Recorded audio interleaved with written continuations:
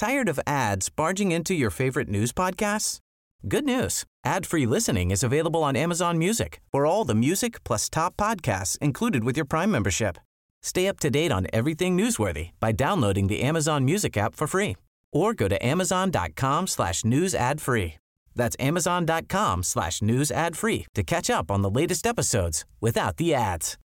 Join us today during the Jeep Celebration event. Right now, get 20% below MSRP for an average of $15,178 under MSRP on the purchase of a 2023 Jeep Grand Cherokee Overland 4xE or Summit 4xE. Not compatible with lease offers or with any other consumer incentive offers. $15,178 average based on 20% below average MSRP from all 2023 Grand Cherokee Overland 4xE and Summit 4xE models in dealer stock. Residency restrictions apply. Take retail delivery from dealer stock by 4/1. Jeep is a registered trademark. This is The Guardian. When I say it was an idea that was literally a drunken idea, I'm not kidding you. We'd had a few beers and I don't know how it came to me, it just did. I just thought Talking Pictures is a great name for it. Hey, Laura Murphy-Oates here, coming to you from Gadigal Land, and this is the Full Story Summer Series, The Tale I Dine Out On. We've asked 10 of our favourite storytellers, including actors, comedians, writers and more, to share an extraordinary story.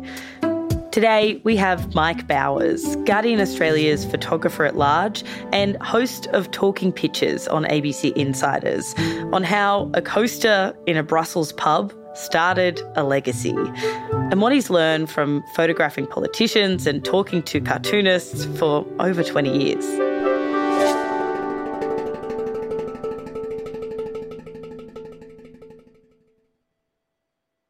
The story begins with my being on leave. Barry Cassidy, who was the original host and the man who really invented Insiders, was at the time in the year 2000 the European correspondent for the ABC based in Brussels. So I took 3 months off at the end of 2000 after the Olympics were finished, and I was travelling around Europe visiting various friends and acquaintances and people I'd worked with, and I called into Brussels to say hello to Barry Cassidy and his wife Heather Hewitt. And Barry told me that he was finishing up his posting with the ABC in Europe and that he was coming back to Australia to pitch a program idea to the powers that be at the ABC.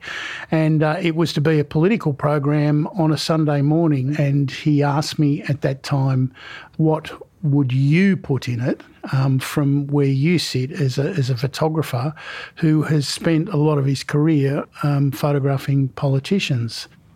We went out to dinner one night and we were discussing all sorts of things that perhaps it could contain, and Talking Pictures was just one of them. And we went on a bit of a pub crawl. Brussels is a fantastic town for little bars, little niche bars, and one of the places we drank at was called Mort Subits, which is sudden death, and another place was the Bank, which was actually a bar situated in an old bank, and it still had all the old vaults there. So Talking Pictures was literally a bit of a drunken idea from the vault. And we wrote it on a coaster, thank goodness, because we had a few drinks, and I don't think we might have remembered it. I still had that coaster for many years. I tried to find it for this series, but I wasn't able to locate it. But I think it is at home somewhere. I just can't quite locate it. So that was my input to it when he was there, and I had no idea that when he would get back to Australia and pitch the program idea to the ABC, they would say yes. And it started off in 2001 in July after a thing called the Aston by-election. There was a by-election in the seat of Aston, and that Sunday was the first Sunday of Insiders. And about 6 months later, there was an election, and Barry rang me up and he said, we want to launch Talking Pictures and I want you to give it a go as hosting it. And I was shocked because I thought, well, I've got no experience in doing this. And he took a real chance and said to me, look, it's your idea. You're the one that can sort of get this off the ground. And we had absolutely no idea what we were doing. Mike Bowers. I'm talking pictures this morning with cartoonist for the Courier Mail, Sean Leahy. Very warm welcome back, Sean. Oh, thanks, Mike. Great to be back. According to Euromoney magazine... I'd always felt that still images and cartoons specifically had a way of condensing down the quite complicated politics in a way that nothing else quite did. You could have a single picture or a cartoon that would get right to the core of a complicated political matter in a way that sometimes 1,000 words didn't. And I'd always felt that it was kind of underplayed because at the time, you know, the internet was in its infancy. And so a cartoonist who, for instance, was based with the Herald Sun in Melbourne didn't get much exposure outside of that state. And so the cartoons were very state-based, except for the Australian, which is a countrywide distribution. Most of the cartoonists were only seen by their local state. So my feeling was that there was definitely a market there to expose these cartoons particularly and still pictures to a greater audience, because quite often the thing that is cemented in people's minds, like Alexander Downer and the fishnet stockings, was cemented there because of what a still picture initially does, and then cartoonists pick up that theme and run with it. So if you think about Alexander Downer and fishnet stockings, if you think about John Howard and his tracksuit, various things stick with people, and it was the still photographers initially that sort of make the political imagery, and then it's the cartoonists that make it stick with the person. We are blessed in this country to have some of the finest political cartoonists in the world, and we really do, considering our population, I think punch above our weight in terms of the quality of political. It's almost an Australian tradition that politicians can be fair game for humour. Warren Brown thought that Kevin Rudd had Julia on toast and he drew the happy little Vegemite. I think Kevin Rudd thought he had Julia on toast there at one stage. Politicians are always very aware of their images, some more so than others, but I have had on occasions people get very upset with me for elevating some photo or cartoon that they haven't liked. And then other times people surprise me, like Philip Ruddock. I went to his house. In the early days we used to do politicians on Talking Pictures, and politicians that had collections and stuff, and he had the collection of cartoons, and some of which were really cruel to him. He had them hanging on his kitchen wall. And he said, look, I just like all cartoons involving me. Tony Burke, for instance, says he'll buy any cartoon that's got him with a guitar in it. So I'm surprised the cartoonists of Australia haven't worked it out, that there's a sale in the fact that they can sell a copy of their cartoon to Tony Burke if they put him with a guitar. He likes to think of himself as a guitarist, and he's actually quite handy with a guitar. But on very rare occasions I've had...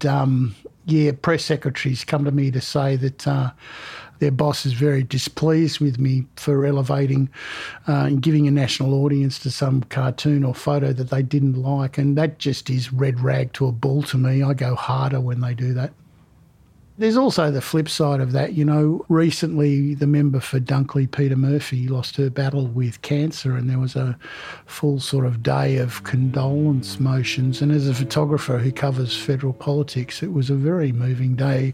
And it's one of the few times when politicians from all sides of the political spectrum, from all parts of the political spectrum, actually come together and treat each other with a modicum of respect. It's a shame that the Parliament doesn't function in that way for really important issues that affect our country. But the photos I'd taken of Peter, who was an extraordinary local member, she was a very good local member and well liked too across the political spectrum. Her staff wanted pictures just before she died to try and present them, so I sent them everything that I'd ever shot of her. And I posted something to Instagram the night she died, and I had a selection of those photos, and that's when you realise that you are the rough draft of history and an important part of our democratic process. Photographing politics is a unique skill and you can't just learn it overnight, and I'm really comfortable doing it. I like doing it. I like a lot of the figures in politics. Not all of them, obviously. There are some pretty objectionable human beings that take up politics from all sides of the spectrum, but mostly, you know, all of them start with wanting to make Australia a better place. They don't all finish up in that position, but a lot of them start there. I often think there's something in the leather on the government side of the benches, and the longer they sit on it, that soaks up their backsides and makes them arrogant. And it happens to politicians from all sides of politics that however they've started with sort of a good, strong moral compass, they don't always stay that way.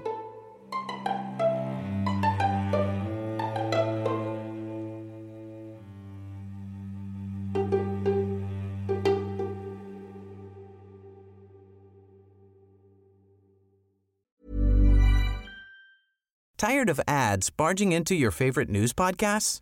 Good news. Ad-free listening is available on Amazon Music for all the music plus top podcasts included with your Prime membership. Stay up to date on everything newsworthy by downloading the Amazon Music app for free or go to amazon.com/news ad free. That's amazon.com/news ad free to catch up on the latest episodes without the ads.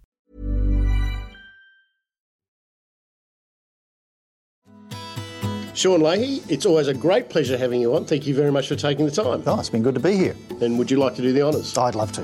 Back to you, Barry. Fiona, it's always a great pleasure talking to you. Thank you very much for taking the time. Oh, thank you, Mike. Would you like to do the honours? Back to you, Barry. People would yell, "Hey, back to you, Barry!" And you'd get it in the weirdest places. I was in Adams Woods in California, which is a redwood forest in the wilds of winter, as it was in the Northern Hemisphere with my children, and I got "back to you, Barry" in the middle of nowhere.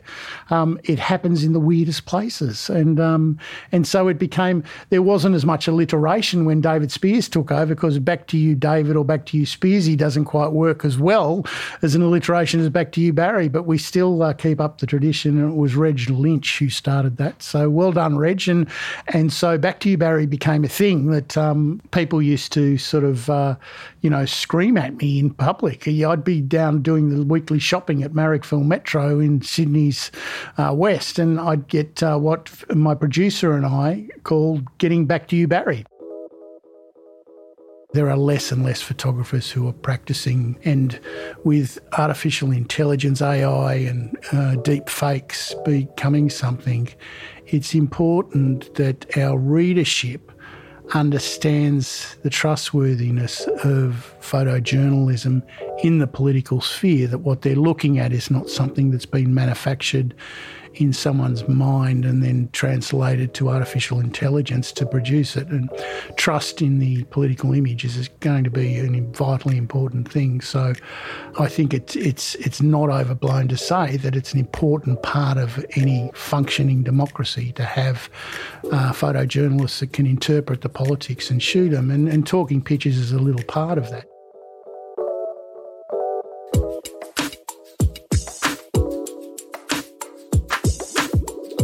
That was Guardian Australia's photographer-at-large, Mike Bowers. This episode was produced by Alison Chan, Pamela Ronziokis and Karishma Luthria. Sound design and mixing by Daniel Simo. The executive producers were Hannah Parks and Miles Martignoni. We'll be back with another tale tomorrow.